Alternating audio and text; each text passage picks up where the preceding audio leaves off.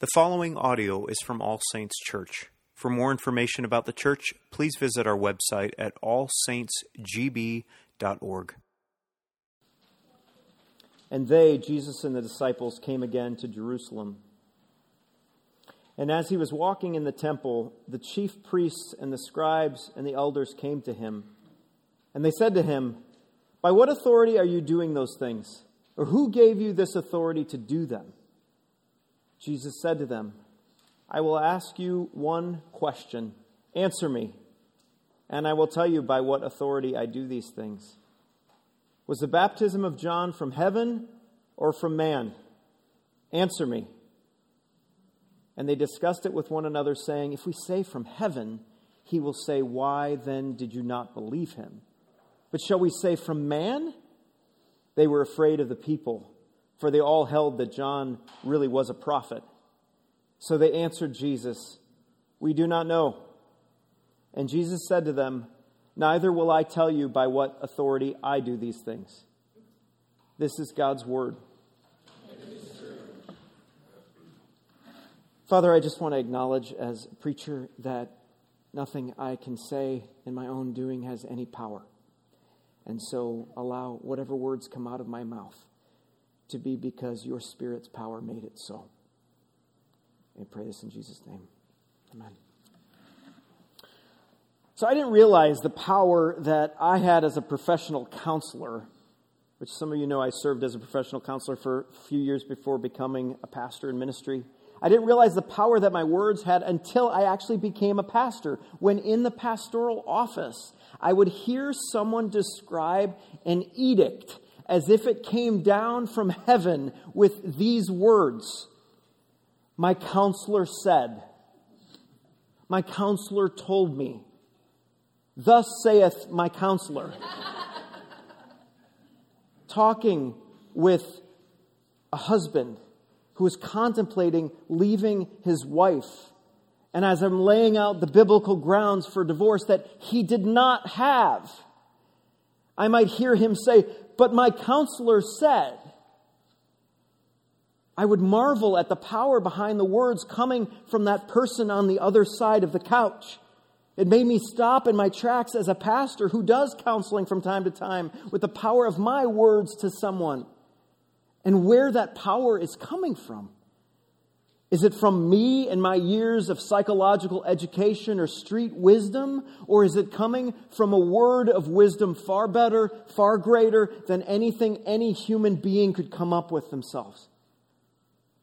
Students, this is why in your papers you cite sources. You say where you came up with what you came up with.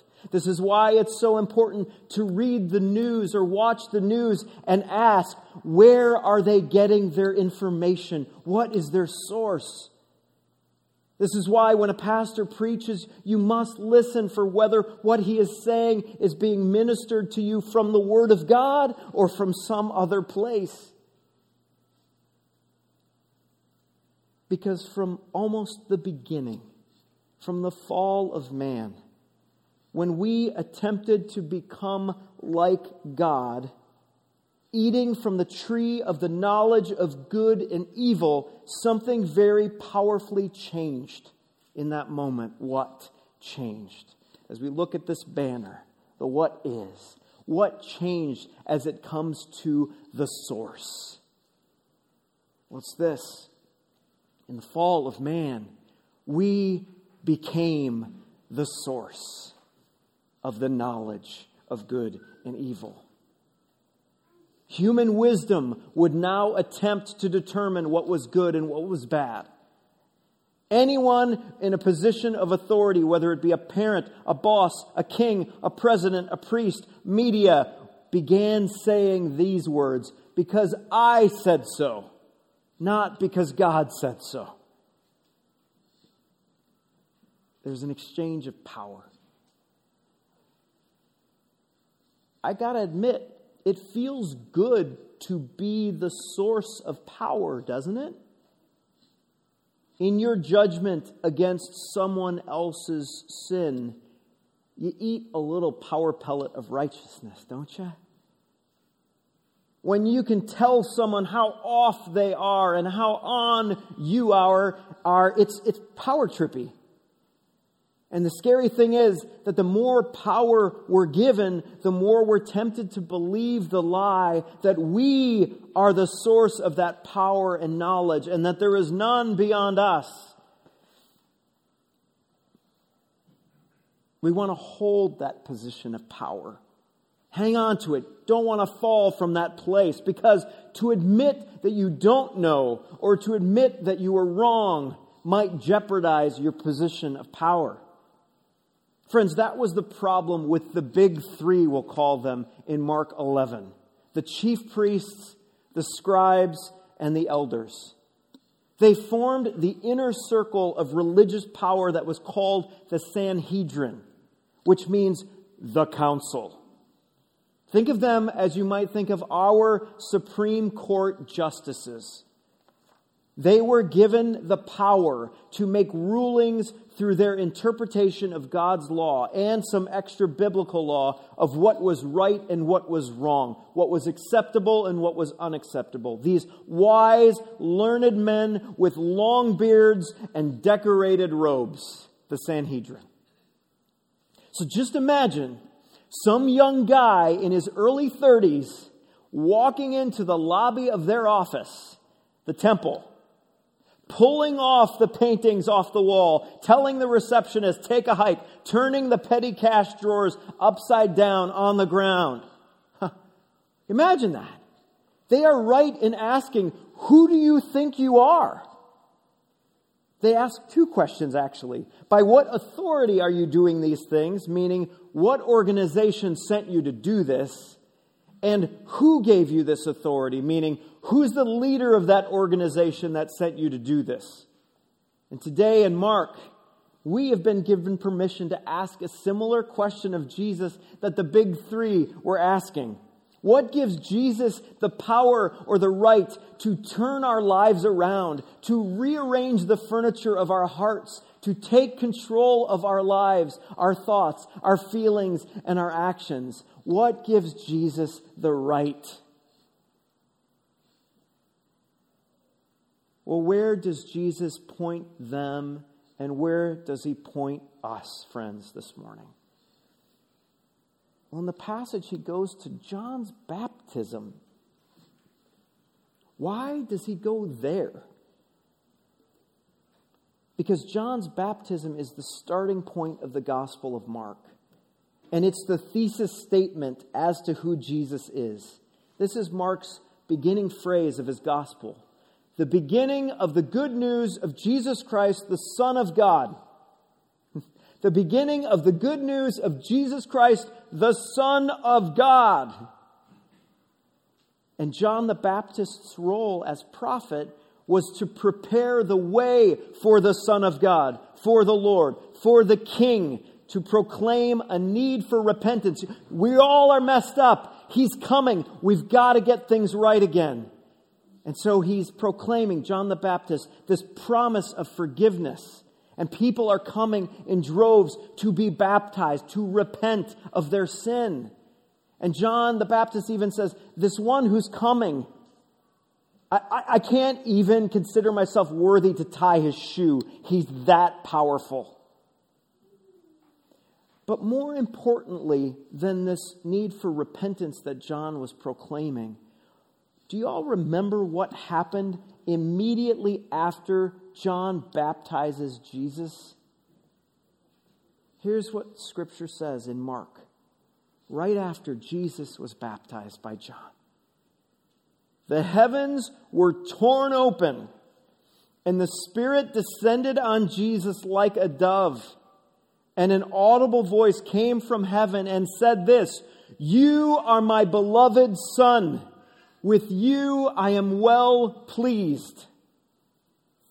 That statement, a voice came from heaven, which the original audience would never say a voice from God, because they don't use God's name out of respect for that name. They would instead say from heaven, but really that voice came from God saying, "This is my beloved Son." It was the ultimate power of attorney statement that God the Father was making toward his Son. He can sign my checks. What he says, it's as if it's from me. So the answer to these two questions that the authorities are answering, by what authority? Heaven. And by whom in heaven? God himself.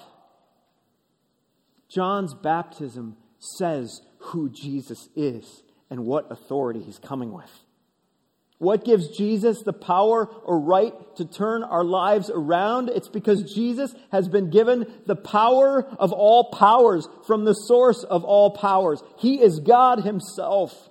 And so therefore, we are called to yield to his power over our entire lives, friends. What does the scripture say, especially in Mark 11, that we're to yield to? Where are we saying, instead of my counselor said, instead Jesus said? Where are we declaring what Jesus says?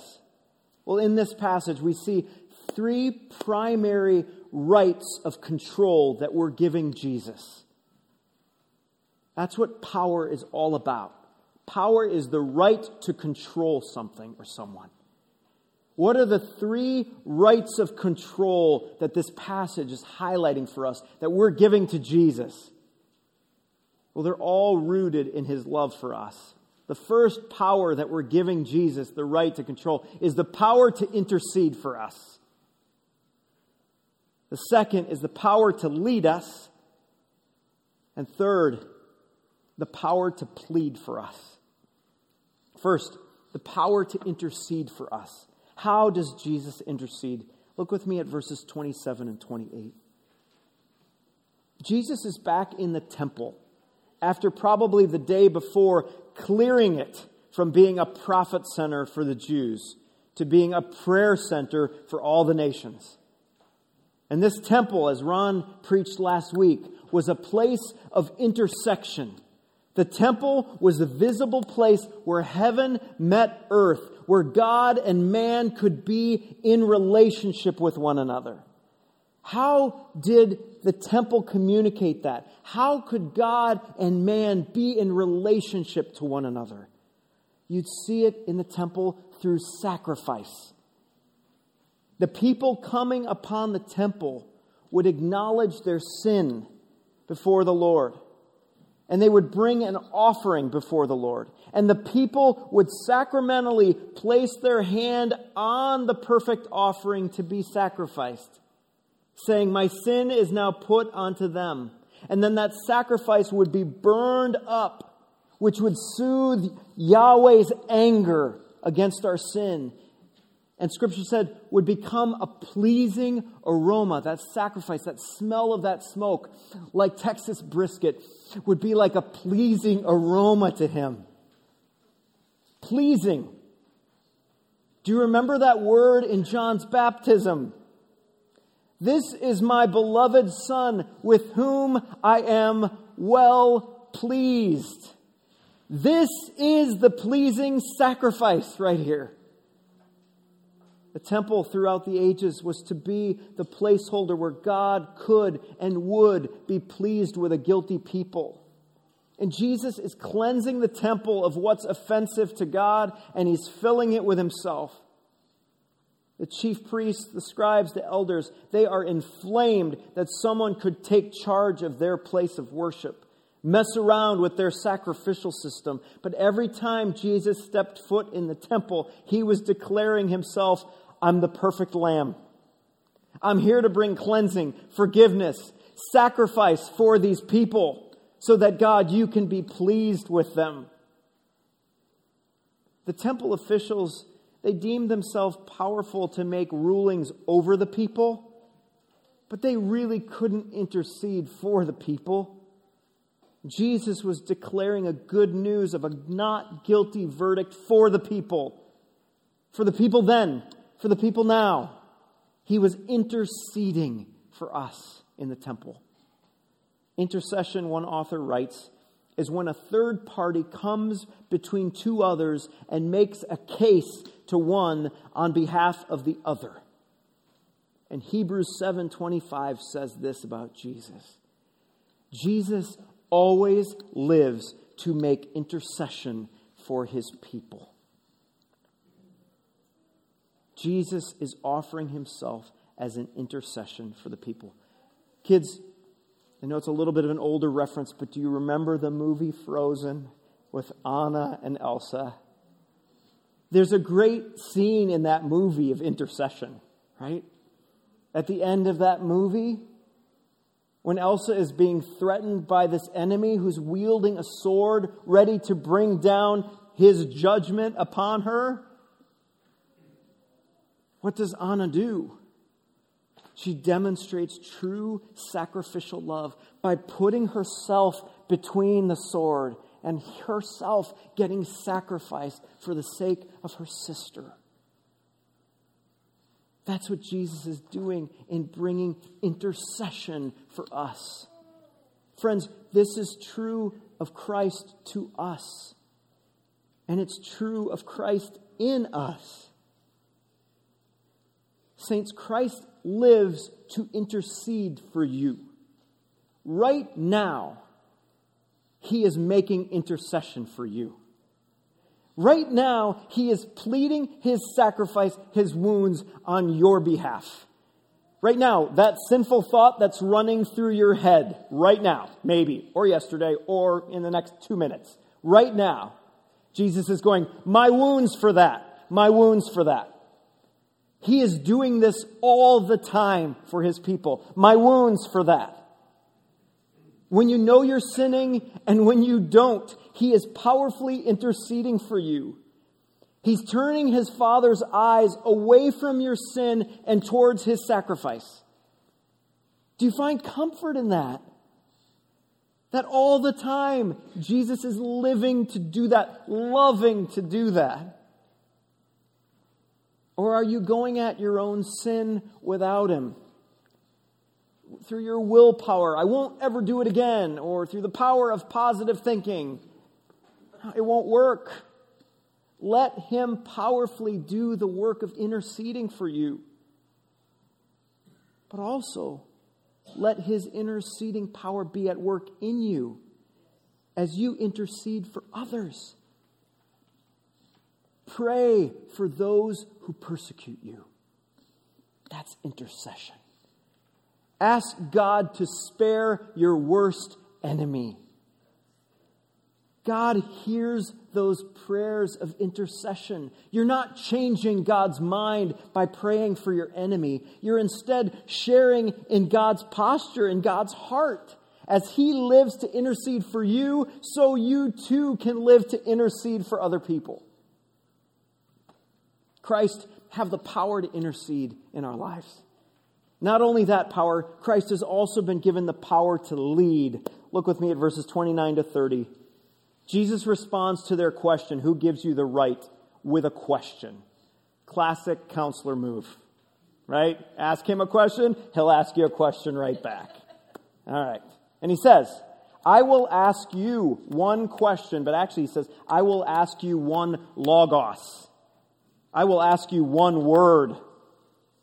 Answer me. You see his authority in this. Then I will tell you where my power comes from. Cite the source of John's baptism. Where'd that come from? From heaven? Remember, from God or from man? Answer me. What do you notice about Jesus' leadership here? We might think he's powering up to feel important, but that's not his heart. We might think he's dodging the question. That's not his heart. He's actually leading them by serving them the answer. Impressing upon them the need to answer the answer with the answer. He's leading to them to what was present at John's baptism. Authority given to him. For them to admit they were wrong. To admit that their hearts were hard toward Jesus. His kindness, as Romans 2 describes, is leading them right now in that question he asks them to repentance. To say, we were wrong. His insistence to answer him is not a power move of intimidation. It's a power move of invitation. Answer me, answer me, answer me. What do you think? In my work as a pastor and a counselor, I've seen how important it is to strike while the iron is hot when people are at a place of seeing or admitting their brokenness. Wisconsin Nice says to leave the people alone when it gets uncomfortable. But Jesus' leadership says, no, lean into people when it gets uncomfortable, because our default is to take the road of delay or deflection, not repentance. But he's leaning in and saying, what is the answer? Answer me. Can you see it? Can you admit you were wrong? I may have told you this, but my wife and I have a tradition in our family. When one of us is wrong, that we must say these words: you were right, I was wrong. It's a kindness, usually, in our family. Because the naming of wrongdoing is done in kindness. It actually serves us to be able to say, I was wrong. I was wrong. If the Sanhedrin, and if we say, we're wrong and you're right, then Christ will tell us where his power comes from. We will see him take that confession of wrongdoing and he'll lead us directly to the power of the cross. But if we refuse to admit we're wrong, then that unspoken, unanswered sin remains on our heads, or remains on the Sanhedrin's heads. Friends, who in your life right now is loving enough to invite you to wave your hands and admit you're wrong so they can put you into the hands of Christ? Is there someone in your life right now that is saying, answer me, and you're stiff-lipped with them? Nope, not going to admit it. Admit Christ is from God. And God is a God first of mercy and love. Because when you admit you're wrong, he can lead you to the place of forgiveness where you can repent of your wrong. The other way Christ's power works in leading us is, friends, are you leading others to see their sin? Not so you can feel righteous, but so that you can take them to the one who can make them righteous. Give up Wisconsin Nice when you see sin. Ask Jesus to give you the power to call sin, sin, and to lead people like his kindness did for you to the love found in Jesus interceding on the cross. Jesus has the power to intercede. He has the power to lead. And finally, he has the power to plead. Look at the last few verses, 31 to 33. The Sanhedrin, the big three, they have this little timeout meeting in the corner of the temple to figure out a plan. How do we answer this question? Clearly, they're not interested in his kindness. They're not interested in admitting they're wrong. Mark tells us in other places in the gospel, they're actually interested in putting him to death. And they strategize their answer knowing he has them cornered. Both answers could lead to their death. The first answer, to say from heaven, means that they would have to put to death their old ways of doing things. They'd have to put to death themselves and their being right, and have to admit, no, Jesus is right. But the second, to say from man, means the mob will do them in, because it will fly in the face of what everyone has believed about John, that he is a prophet from God. So they're about holding on to their power position. They're about ignoring the kindness of God, and guess what option they choose? They choose option C, the ignorance option. They respond with, we don't know. And that response is not altogether true. More accurately, what they are saying is, we are unwilling to know. We are refusing to know. And Jesus, in direct judgment of their ignorance and their hard-heartedness, what does he give them? Silence. He gives them no answer. You see, Jesus was willing to plead for them. How? How was Jesus willing to plead? By himself receiving the silence of God for them. God's judgment, which responds to any unrepentant sinner with this, a cold shoulder. A depart from me, I don't know you. That's how God responds to unrepentance. And Jesus experienced those words on the cross, didn't he? As he shouted out words from Psalm 22.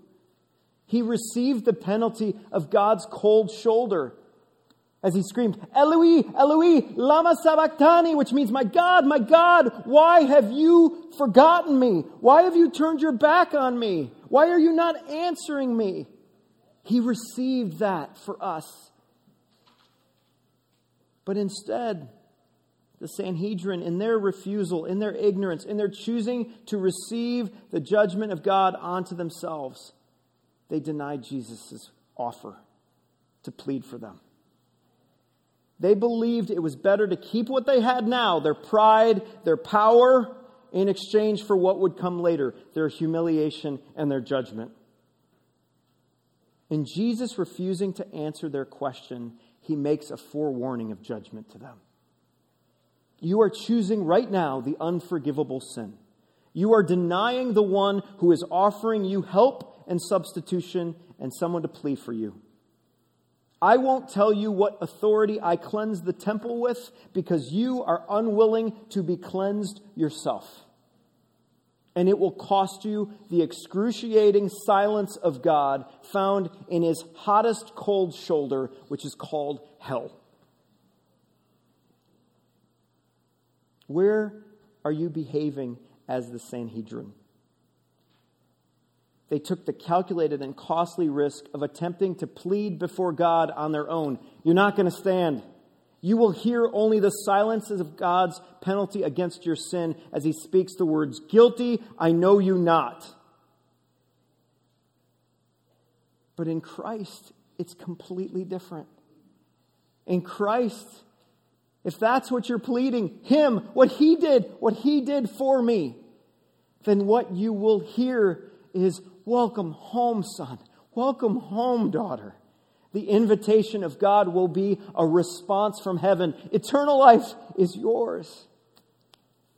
My kids and I just started watching the latest Marvel series, Moon Knight, committing another 12 hours of our lives to the Marvel factory. But one scene that's been in at least the first episode of Moon Knight I find very powerful. There's this cult leader named Arthur Harrow who has on his arm scales of judgment tattooed. And he invites people to come and receive the judgment of the goddess Ammit, the Egyptian goddess, over their life and how they've lived. And so they come before this guy who has this tattoo and put their hands out to him, and the tattoo starts to move and give judgment of how their life was. The scales of judgment fall. And in one scene, a woman comes, I'm ready to do this. And he says to the woman, as the scales move and they turn red and hot, he says to this woman, your life is unrighteous. And she falls dead in that moment. That picture of judgment, even though it's a Marvel series, is all of us apart from Christ. That is all of us apart from Christ, falling dead. But Christ offers to intercede. Christ offers to lead us to the cross. Christ offers to plead the silence of God on our behalf. So that if we're holding out him to the Lord, what the scales will say is, welcome home. Let's give Christ that power, that authority to intercede, to lead, and to plead for us, saints. Let's pray. Father in heaven, we pray that you would do your work of interceding for us. You live to intercede. Right now you are interceding for us. I thank you, Father, that you have led us to understand who Christ is. But I acknowledge, Lord, there are those here even among us that may not know who you are and what you've done. I pray, Lord, that you would make your power clear, that you are well pleased with Jesus and no one else. so that when we stand before you, may we plead him and no one else. Not our works, not anything we could have done, but only the work that Christ has done on our behalf. May we plead that. Thank you for receiving the judgment, the penalty, the death for us. And we pray, Father, that we would find in Christ life and answer and eternity. It's in his name we pray. Amen.